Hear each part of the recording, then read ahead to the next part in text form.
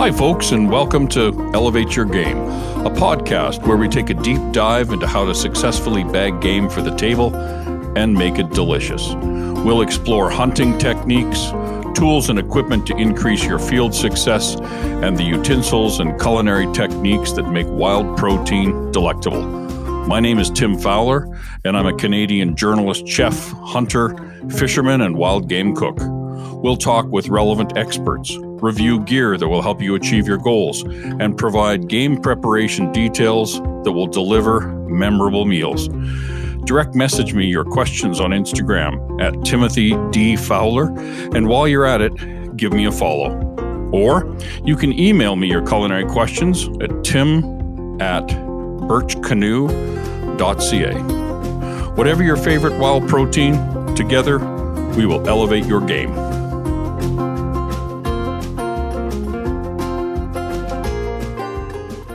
Hi, folks, and welcome to Elevate Your Game. Today, we're talking with Jim Schlabowski. He is a doc. He will tell you where he lives in a minute, but check out his Instagram page. It's Dr. Smokehouse, and his tagline is, "People aren't the only thing I cure." And Jim was recently in the south of France in Gascony with Kate Hill, who's been on the pod 3 times. And we're connecting with Jim today, well, because I'm jealous and because I want to learn what he learned and just sort of hear about the experience that he had in France. But before we do that, Jim, let me welcome you. Thank you for peeling off a chunk of precious time to talk to us. And will you tell listeners where in the world you're located? Well, thank you again for inviting me. So I currently am living in the U.S. in central Pennsylvania, really in almost the dead center of the state, a little north of the capital of Harrisburg. This is rural country. You can hear the clip-clop of horses as the Amish buggies go by many a morning. And I have I'll call it a farmette. I have about 7.5 acres. Used to be part of a bigger farm at one point, but things were divided up a long time ago. And I am really into all the world of charcuterie. I started my journey about 15 years ago. And that was really a reintroduction for me. My grandfather had a small grocery store in southwestern PA. They didn't do what I would really call what people would define as charcuterie, but they did make an array of fresh sausages. They had a small butcher shop. They actually processed a deer there in the hunting season. And so I grew up around some of that, mostly cleaning up and doing tasks. Then 15 years ago, a friend of mine said, "Hey, would you like to make sausage?" And I had not done that in probably a good 30 years. And so I said, sure. And that started me on my journey of this process. And at first I made the family kielbasa, a few venison, fresh sausages, that sorts of thing. And then I went to my first hog butchering class, actually to butcher the Mangalitsa pigs. And if anybody's not familiar with those are called the woolly pig. They're native of Hungary. I guess originally the butcher that came was from Austria, and this was the first, I think, herd imported. But that started me on this journey, and since then I've gone to raising my own pigs because I when I bought my first pig, I didn't realize that all pigs aren't scalded and scraped. When I bought a pig here, it had been skinned and there was no fat on it because it was a commercial hog. So from there, I started to raise my own hogs. We went to the local auction barn at first, bought a couple. And then after that, I found the world of heritage hogs. With heritage hogs, I've gone through probably almost a dozen different heritage breeds. And then along the way, I've really enjoyed going to classes and going to events.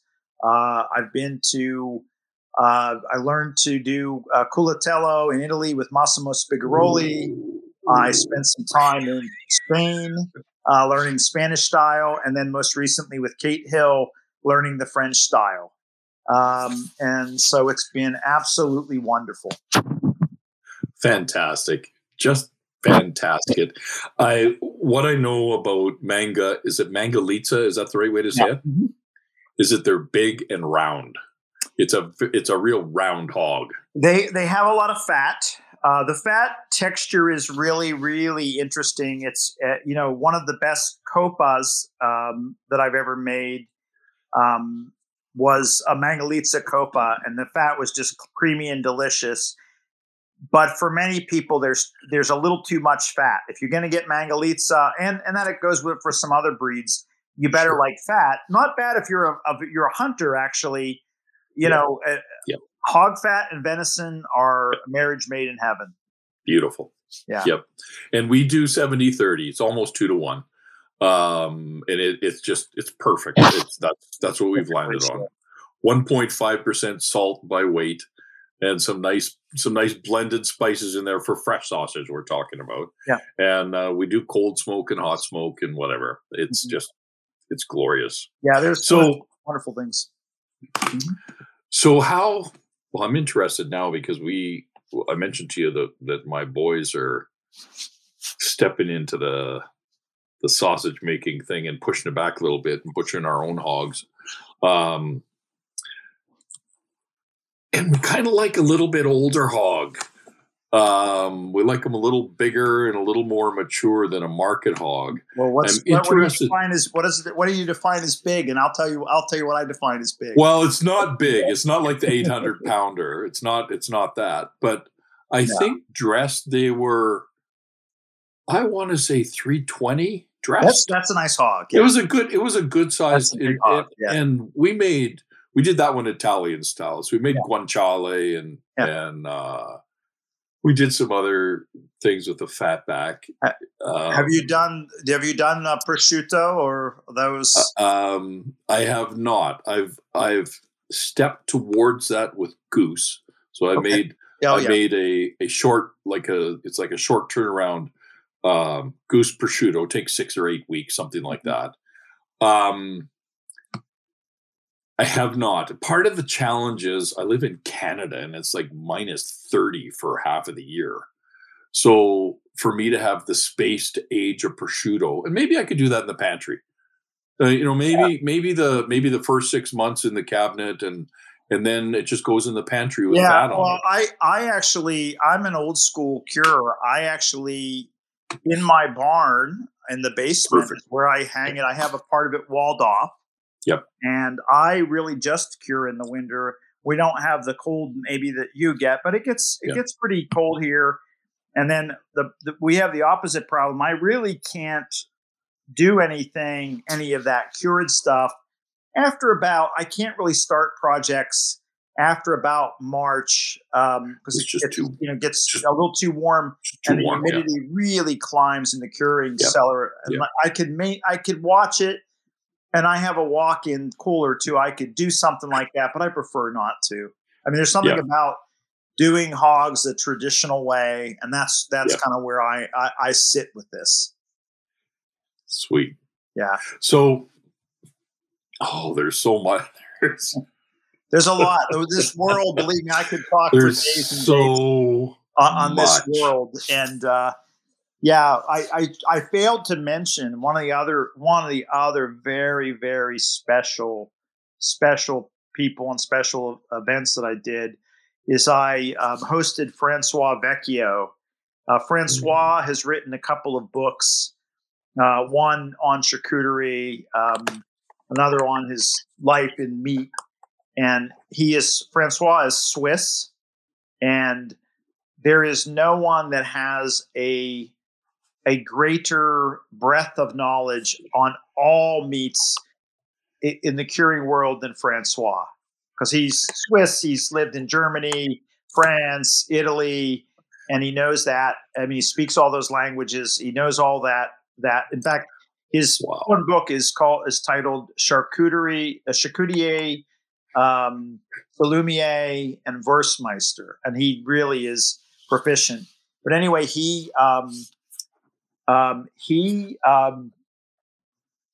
taught us a couple of things, including something for you that we just did with venison that I think when you have a shorter season or whatever, it would be worth trying. And that is, there's a type of, it's a boneless, I'll use the term prosciutto because I think people are familiar with that.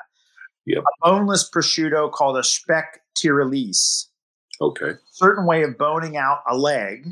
Yeah. And actually, we did that I did that when we were helping a chef down in Texas this winter. And so it'll be interesting to see how that product comes out because it's smoked and it's dried a lot quicker.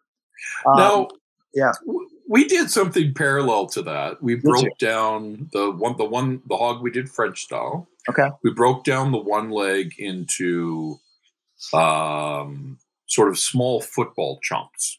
Yeah. Yep. Put it on salt. Yep. Peppered it I can't remember, a week maybe, and then covered it in black pepper and smoked it cold for, I don't know, 24 hours maybe.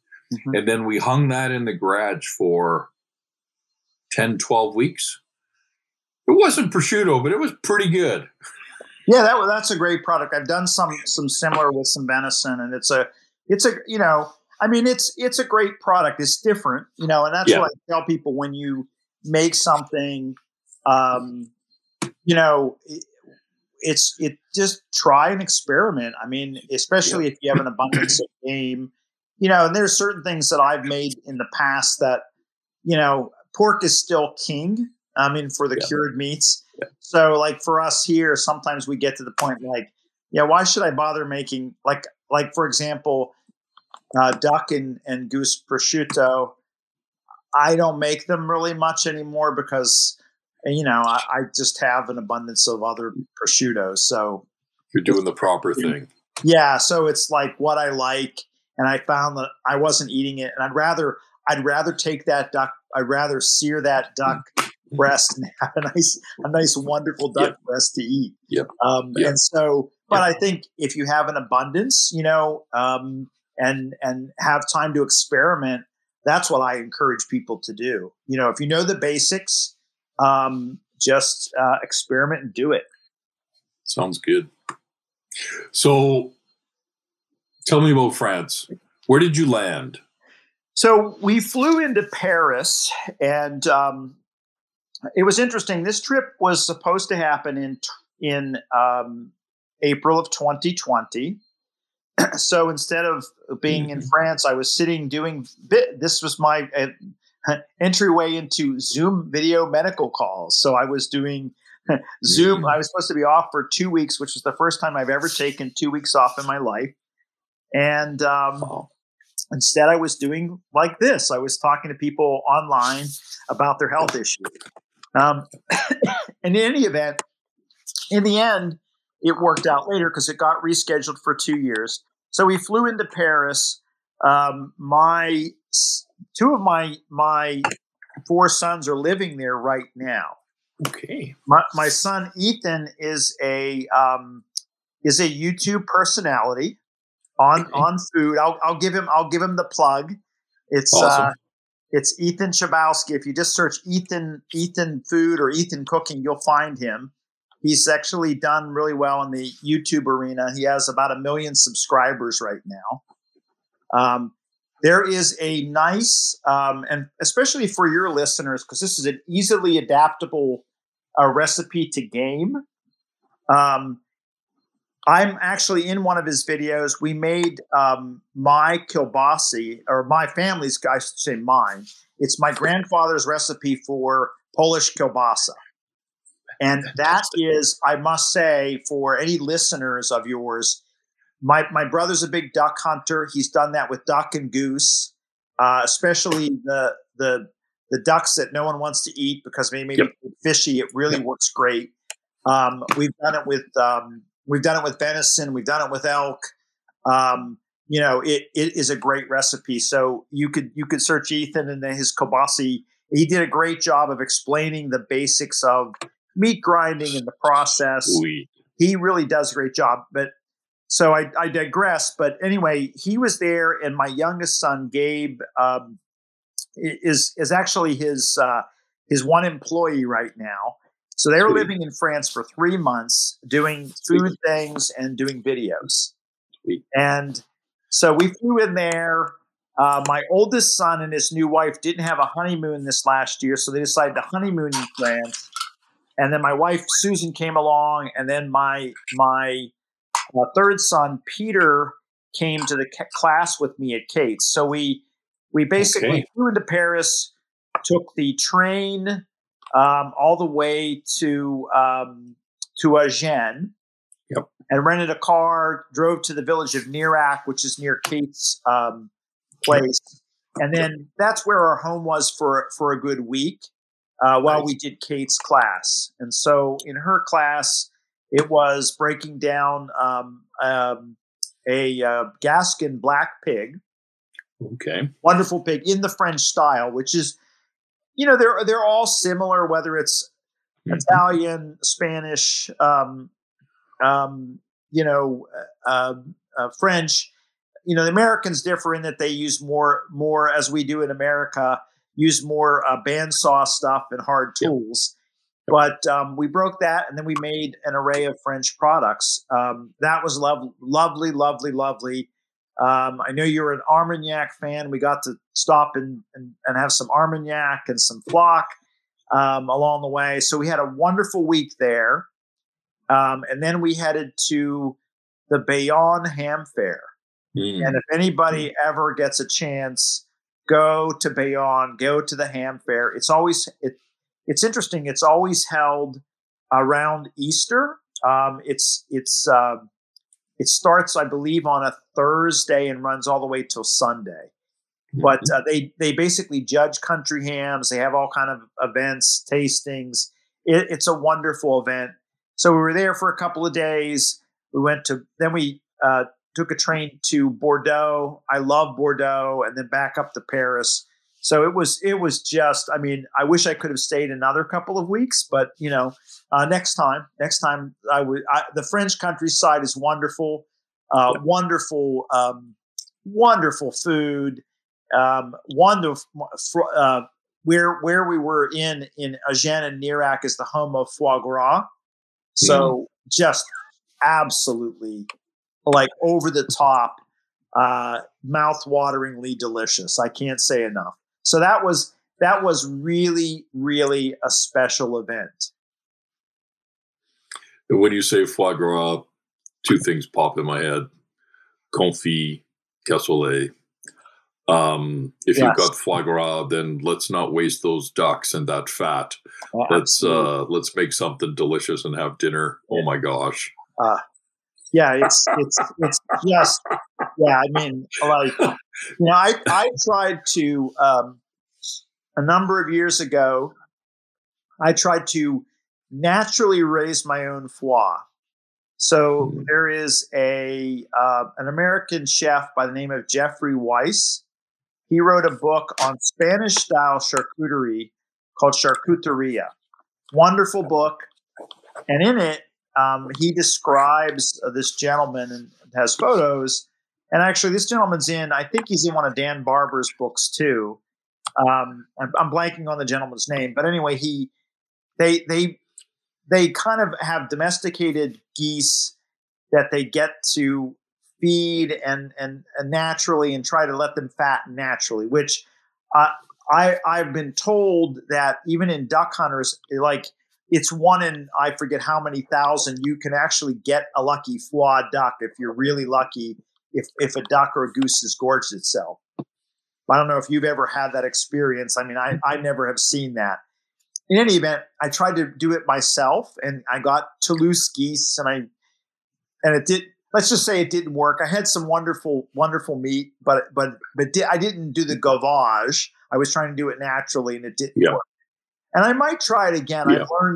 I've learned some tips about letting them try to do it naturally. So I may go down that road at some point again. Yeah. But there's only I've got too many projects and not enough time. Fair enough. So can you tell me Jeffrey's last name, the charcuterie? Oh, Weiss. You did tell me, and it's the book. His last name is Weiss, and the book is Charcuteria. So it's like charcuterie, but with an IA on the end. That's charcuterie in a wonderful, wonderful book. And really describes, and actually it's interesting. So, when I did that, right when I got back from that class, it's a way to process very large pigs, without the use of even a hoist, that you actually process them on their back and break them down. You see that a little different than the Italians would do. And in fact, when we came back from that, I came back from that class as I went. I had his book, but I had not gone to the class, and we actually stayed at one of the places where he describes in the book. And so we learned how to do it, and we came back with my good friends at Han Yun Farm. We actually processed a 600-pound pig at their place in that style. And we've done a couple since. It's great for very, very large pigs. So how do you deal with the hair on those ones? So we learn this. I learned this in Italy. We do what's called we'll call it the pour over. So in classic scalding, you would have a scalding trough, and you have your water temperature 150, 155. Somewhere in that range, and you dunk the hog and you roll it, and it'll do. In the pour over, you're working in very small areas, and you're pouring really almost boiling water on it. Okay. And you actually scrape as you go. If you look, if people want to troll my Instagram, my Dr. Smokehouse Instagram, I think I was in Italy 2016, the winter, and there's some videos of Italian gentlemen doing it far better than I can. But we've done that several times with very, very large pigs. We'll actually do the pour over technique, and it works fairly well. And you don't need a big trough. You do need a pretty good quantity of boiling water. So you got to be ready to have that water going, but it works quite well. Yep. Good. Yeah. Awesome. Don't want to give up that skin, right? No, the skin is great. I mean, another thing that I think would be, and I've played with this a little bit, not enough, and I hope to do a little more this year. We learned from Francois a product called Skin Block. So basically, you're taking the skins and you're cooking the skin till they're almost like you would for pork rinds. Yep. So you're cooking it till it's really soft. Yep. And then what you're doing is, and it's actually really important to get all the fat off the skins. So you're taking those cooked skins and putting them in a food processor, and really they have to be super soft because you're going to process that into like a jello. And once that sets, you can add that back into your sausages, and it adds a level of moisture and unctuousness that is wonderful. Ooh. It's definitely one of these like little things that we learned from him along the way that like whoa, this is just, it's a game changer and a way to not waste. I mean, I'm big in the not wasting much of anything. I mean, except for when it comes to I would like to have your take on this. It's funny. I don't know if you probably know him, or I don't know if you've ever talked to him, is Hank Shaw. Yep. And from Hunter Angler Garden Cook. Anyway, he was talking about the uses of venison fat, and I'm like, I mean, I always have pork fat, so I don't have a problem with not wasting your venison fat, but at the same time, why would I use that when I have pork fat? Well, that's a fair question. Hank has been on the pod. He was on to talk about his fishing book when he launched it. So I'm sort of tired of arguing with people about venison fat, so I just stopped. Okay. But I'm there's no argument with you at all. I don't have any argument. I mean, why would I have venison fat if I have hog fat? However, the argument that I have is this sort of common orientation to you got to get every speck of fat off that deer because that's where the nasty is. Well, I completely disagree. Oh, I'm with you. I'm right with you. Like I roasted a whole venison leg. I don't know. We shot a nice fat deer last part of the season, and it's fat, and there's a covering of 1/4 of an inch of fat over the whole hind quarter. We cleaned that up and put it on the barbecue and just let it go on a real slow roast. That fat dripped around the roast the whole time. We collected the fat. We made gravy with it. It was delicious. Interesting. So it for me, a lot of the products, it's more about what I call the mouth feel. And so I'm way nerdy when it comes to fat. In fact, my pigs are fed certain things just because it makes the fat better. Like not all pig fat is the same. Of course. So and in my house, so we have hogs, like we make sausage. So most of that fat goes in there, but we render a bunch of it, and that goes into apple pie and all kinds of other good things, including confit. And then I live in a place where we have 2 bear tags a year. So I can shoot a lean and mean spring bear that's sweet tasting and delicious. And I can shoot a fall bear that's been eating, I don't know, berries and clover. And there's 2 inches of fat, it's like on a big hog. And that is delicious. Well, I would much rather have that than venison fat. I don't want to waste anything, but okay. And that's what I do.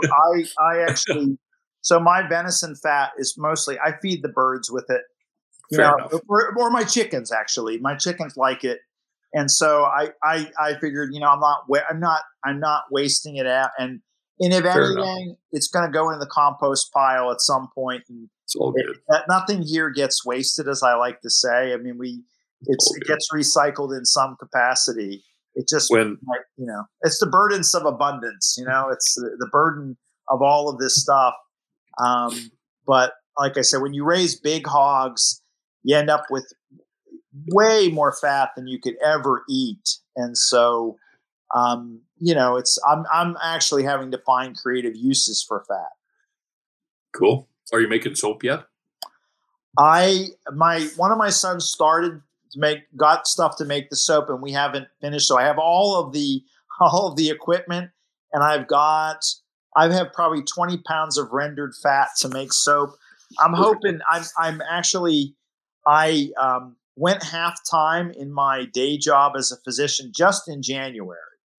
Okay. So I'm still staying busier than I would like to be with certain things. And so again, there's only so much time. I'm hoping to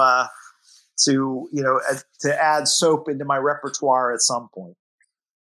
Jolene Moorhead is connected to Bear Hunting Magazine.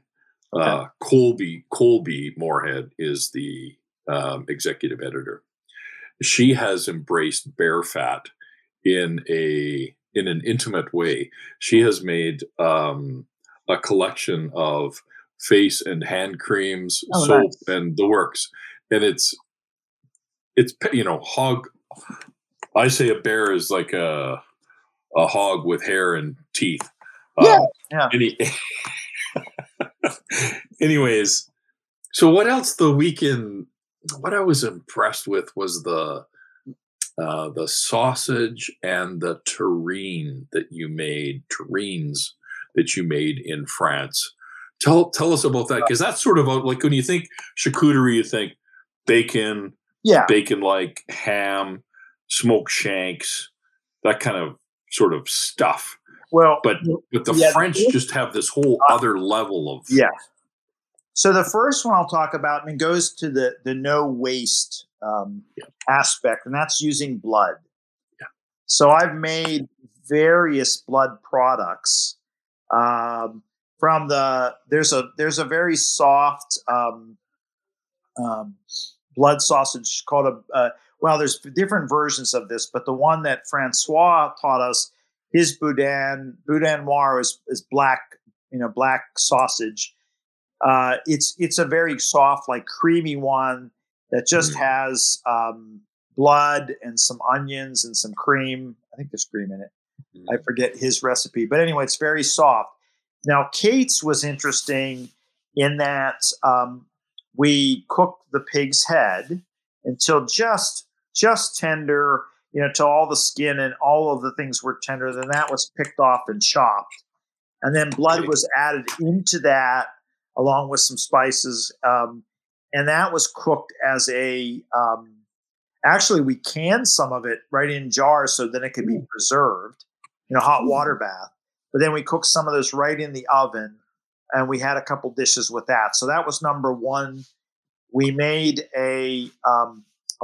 my favorite one is called the and I hope my pronunciation is correct, is a fricandeau, which is basically that pate is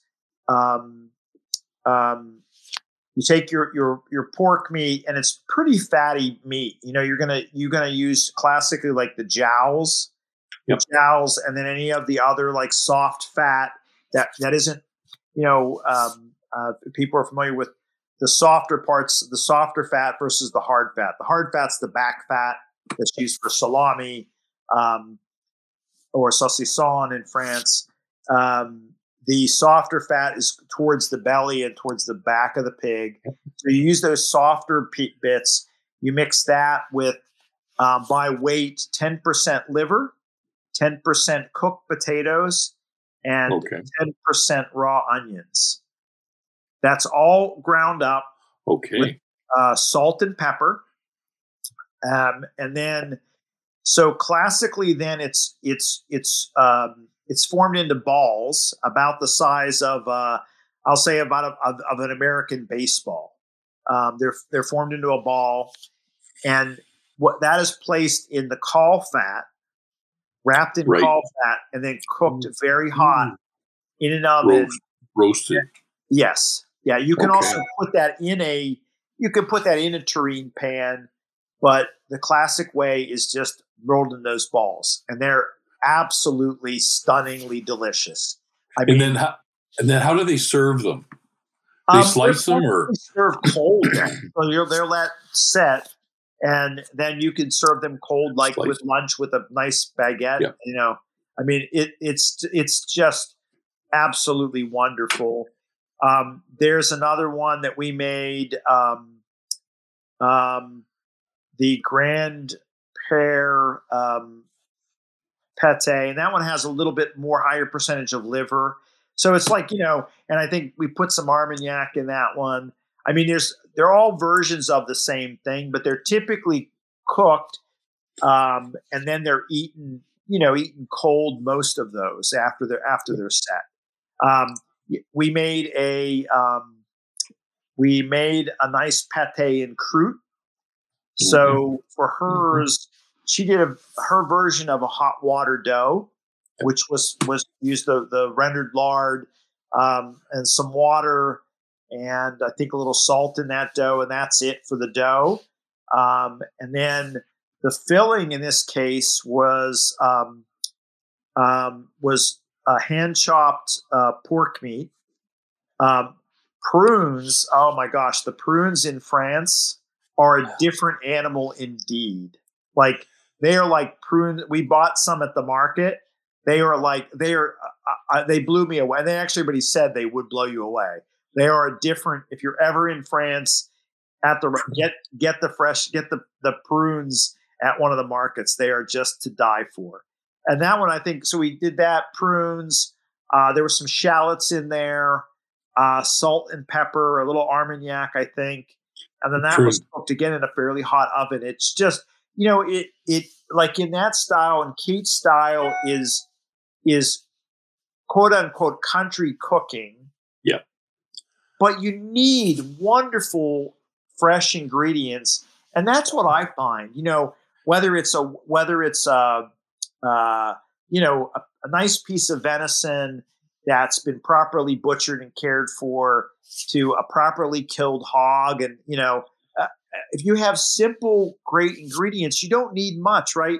What's better than a nice piece of, of a venison, a freshly killed venison, a tenderloin, and a nice piece of liver, the night of the hunt, right? Why would you don't need anything else at the right time. I mean, that's what I say is like certain things I like to do certain things with. Why would I turn my, venison loins into salami? I might do a little bit, but if I'm lucky, but I like that as a cooked product that's not cooked that much.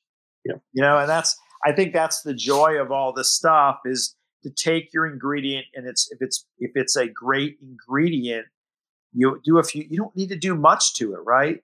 It's can be fabulous. Yeah. And when the ingredients are that good, you want them to come through.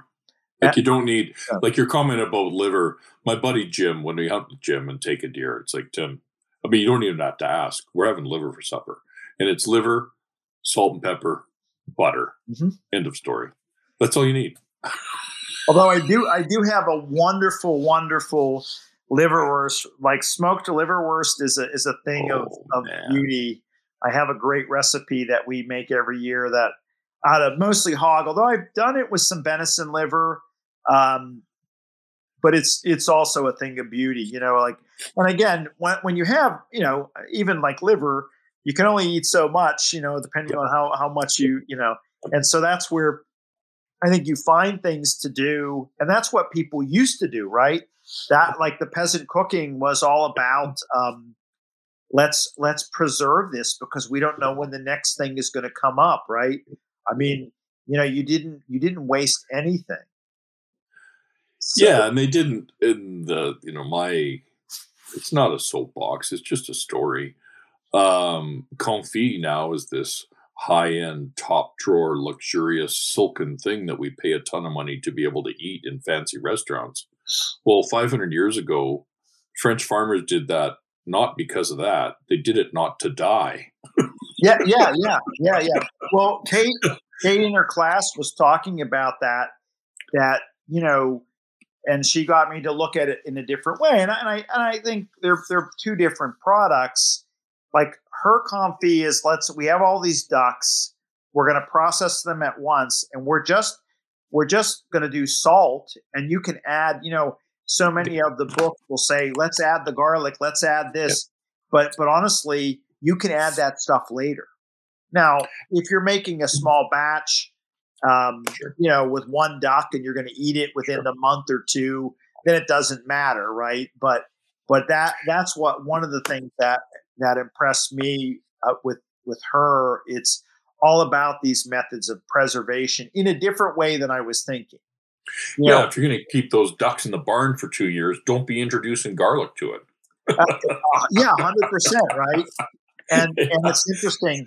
When I was in Italy, they looked at us with like we had a third eyeball when we wanted to cook up some of the fresh meat for dinner after a slaughter, because they don't do it.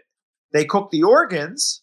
When they kill a hog in certain places in Italy, the whole hog gets processed into cured meat, whether that be salami, whether that be whatever, the whole cuts in that region. Now, the Spaniards do a lot more like cooking of meats than I shouldn't say all of Italy. It's very regional there as to what they do. And so it's just an interesting how it's evolved. And so, we in our typical take of like explore everything, like we want to jump in 14 directions. And I can see how like they had to have a precise way of handling things. Yep. Even here in I'll say American style butchery. So in here in central Pennsylvania, we're really known for our scrapple, if you will. If you had scrapple, do you know what scrapple is? No, I know what scrapple is, but tell the listeners what scrapple is. Well, scrapple. So basically, you take all of the parts of the pig, all of the scraps, so all the bones that you butcher, and it's really depending on who you are and how much you want to save. Literally, you probably throw everything in there that's just left over that isn't going to sausage or something. And that is all cooked down.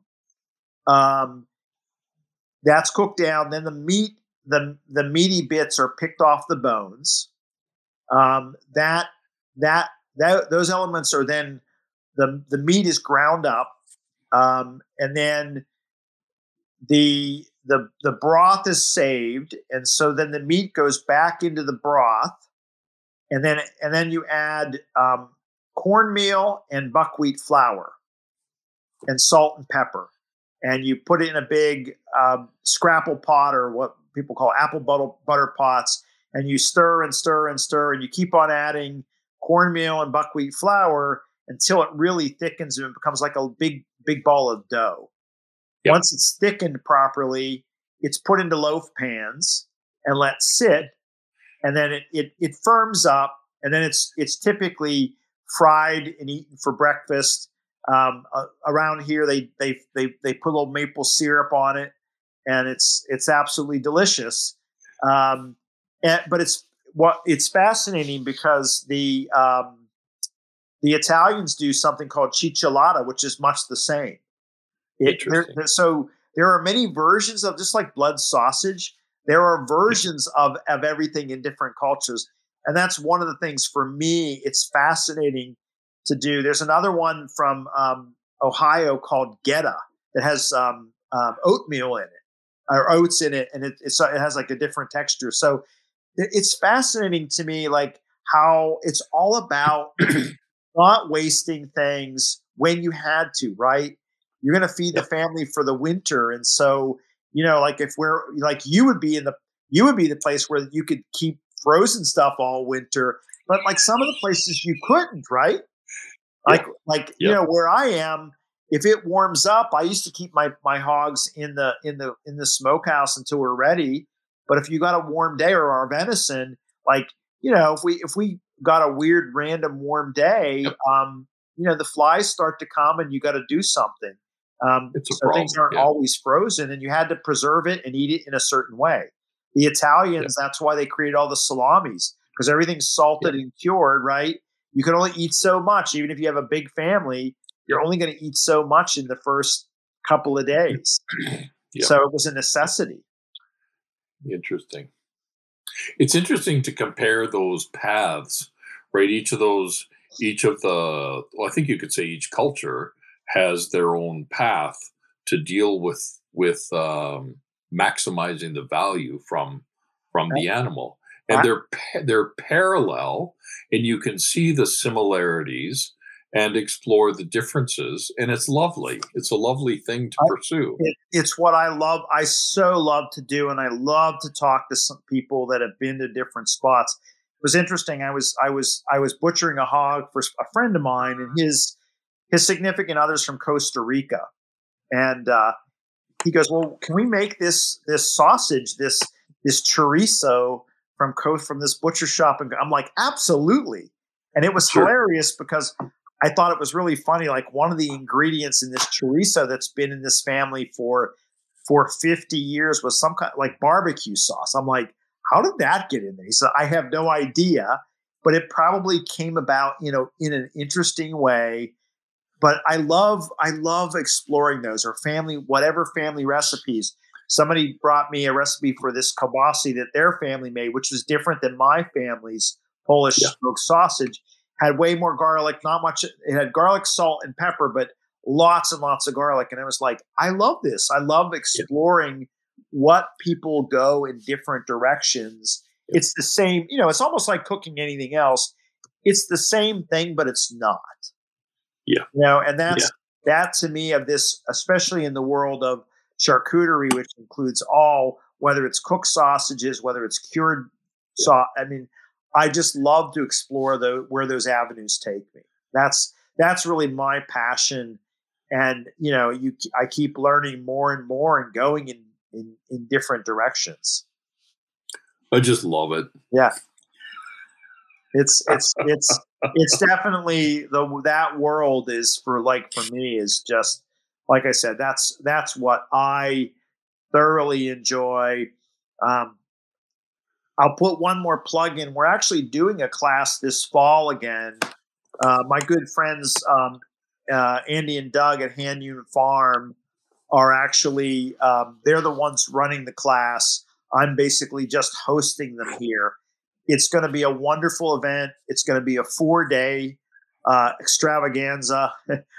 We're going to start with killing the hog in our traditional fashion that we start with. We always start with a toast of whiskey to kill the hog, and we read the poem For the Hog Killing by the great Wendell Berry, and then we dispatch the hog, and then we're going to follow that day with using the blood, making blood products, breakdown of the hog, and then make different cured meats, whether it's whole muscle cures and salami, fresh sausage, the whole gambit. It's going to be a wonderful extravaganza. We're also going to be doing a wine pairing with a sommelier with cured meats, and including, I have a wood-fired pizza oven. We're going to do some wood-fired pizza with some cured meats and my own venison pepperoni, and it's going to be a special event. We're looking forward to it. And you can't replicate it, right? There's nowhere you're going to go and get that experience. No, I think this one, I've done enough classes now in different locales. I must say, Kate's was very, very special. My week in Italy was still like one of the greatest food and curing extravaganzas ever. Although they were all wonderful. I mean, when I go, but here in the U.S., there are little classes here and there. I haven't seen anything to the level of one of Kate's classes, or quite frankly, our class. We did that. We did two multi-day ones with Francois that I think were up there amongst the best of the best.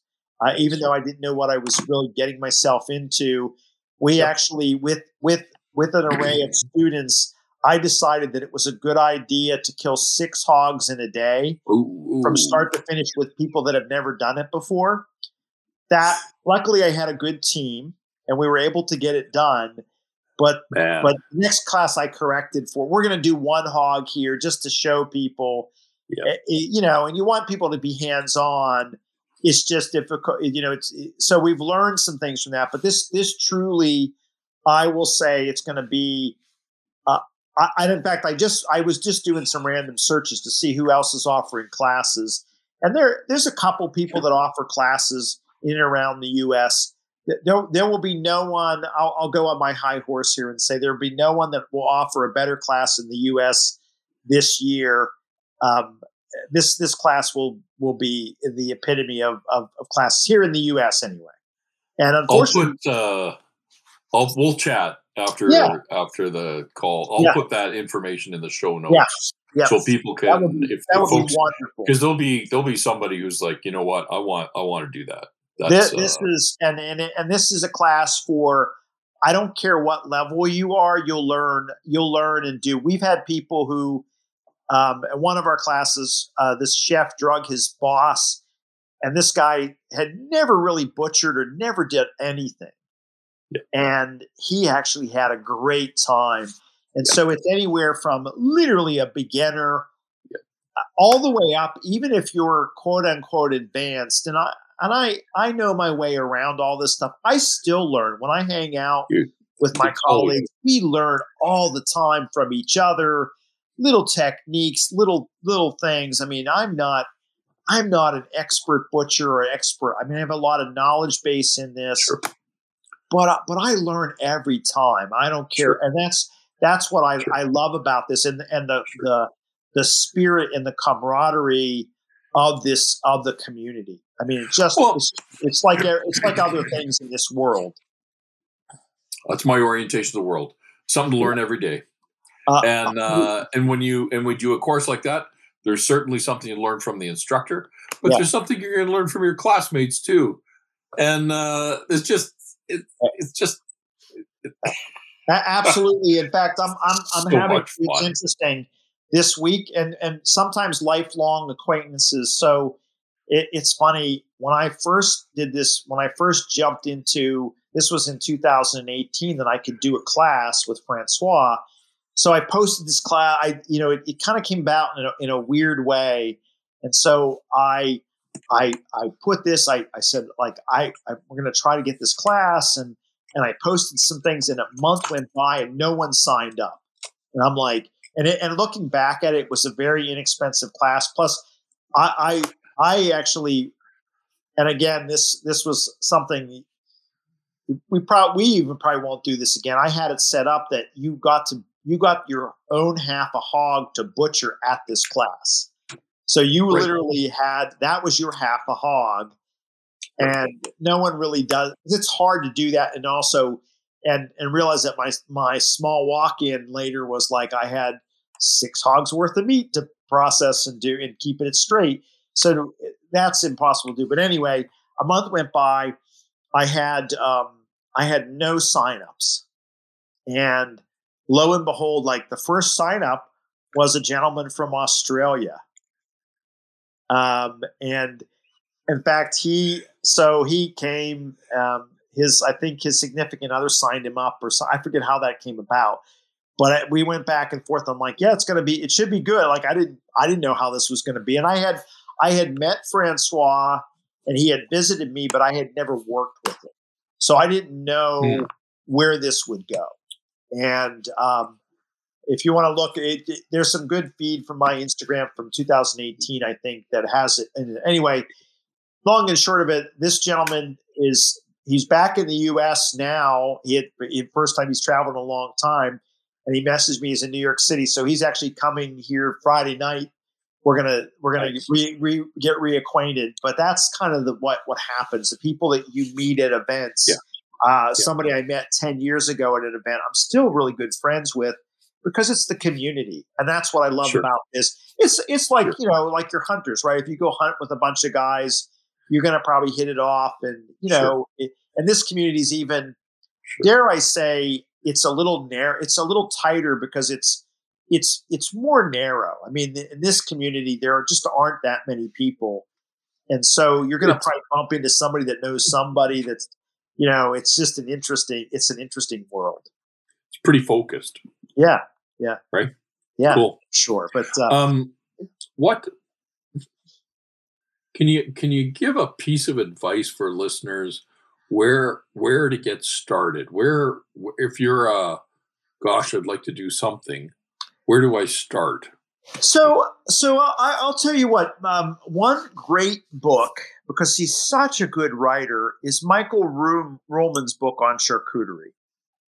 So his book, which is it's much maligned, and the first edition, the salt concentrations were high, and that's true. But he has 2 books, one on charcuterie, one on I think one on salumi. Yeah, they're both, just because he's such a good writer. Yeah, and that's a good but it's a good basic place to start. There's a lot of online resources. There's a couple of Facebook groups. The Salt Cured Pig is one that's out there.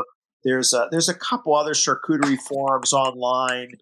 I think those are all wonderful places. And then I would search out a class. in addition to this very special class here, my good friends Andy and Doug, they're actually traveling the country. So Hanyun Farm puts on. In fact, they're doing a workshop at their farm next. Actually, it's this weekend coming up, I think. So they're doing one at their farm. They've done ones on that. They've actually done beef workshops as well for home butchery. Yep. There's a couple other folks that do. So I think one, doing some reading, and don't go buy a pig until you're ready to know what you want to do, and then do reading, and then dive into it. I mean, you can start with a pork shoulder. You don't have to go buy a whole hog.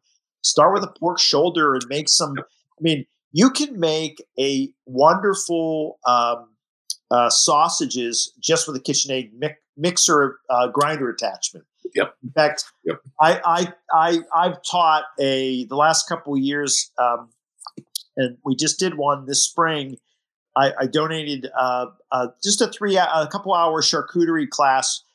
I should say sausage class. We did a fresh sausage class to a group, and then people that have never done anything, and just saying like, okay, this is how you grind stuff and make a casing and the basic stuff. So you can do a lot with just a little bit. Yep. You don't need all of that much to start. But I would tell people, do their homework. Before you get into the weeds. And I think in COVID, there were more than a few people that got a free pig because of all the processing nightmares that were out there when there were these free pigs. And then found out they couldn't get anybody to process it, and had to do it at home. So I would start. I would start slow, but definitely just dive in. I mean, venison. If you're a hunter, get some venison. Don't have it all ground up how they want to do, right? Keep some of it in chunks and make your own grind. Yep.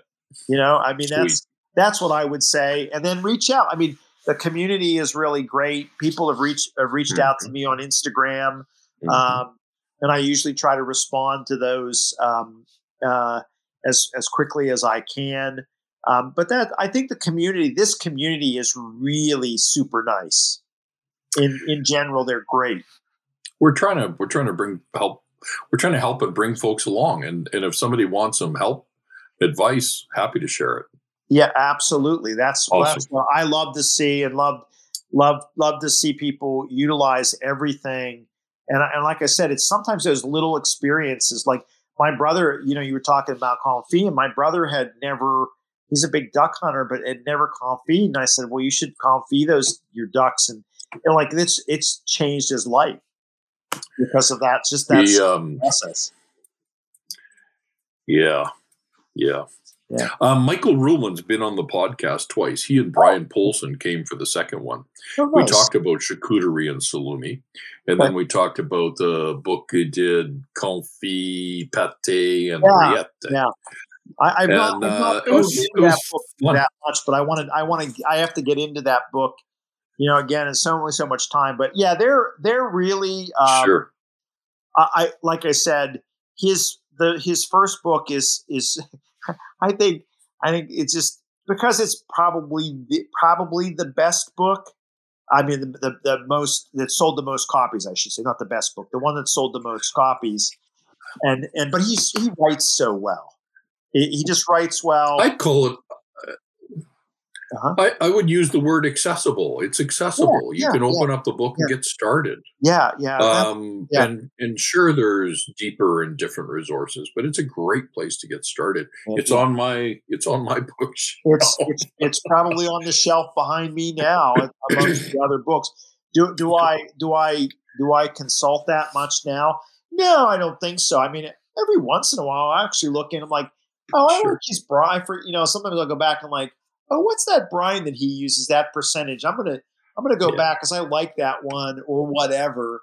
I've had so many different books since, but that is what I think for the beginning that I'm going to always recommend because there are some other ones out there that are great, but sometimes it's too it's too in depth, if you will, not as accessible, and it's more of a manual, more of a dry read. That's one thing I would say about his books. They're a great read, and you learn along the way. For beginners, I don't think it can be beat. Awesome. Thank you for joining us. Yeah, it was a pleasure. It's always a pleasure to talk with folks who know about their craft and are willing to share what's going on. And my goal is to help our listeners elevate their game. And you have clearly helped us do that today.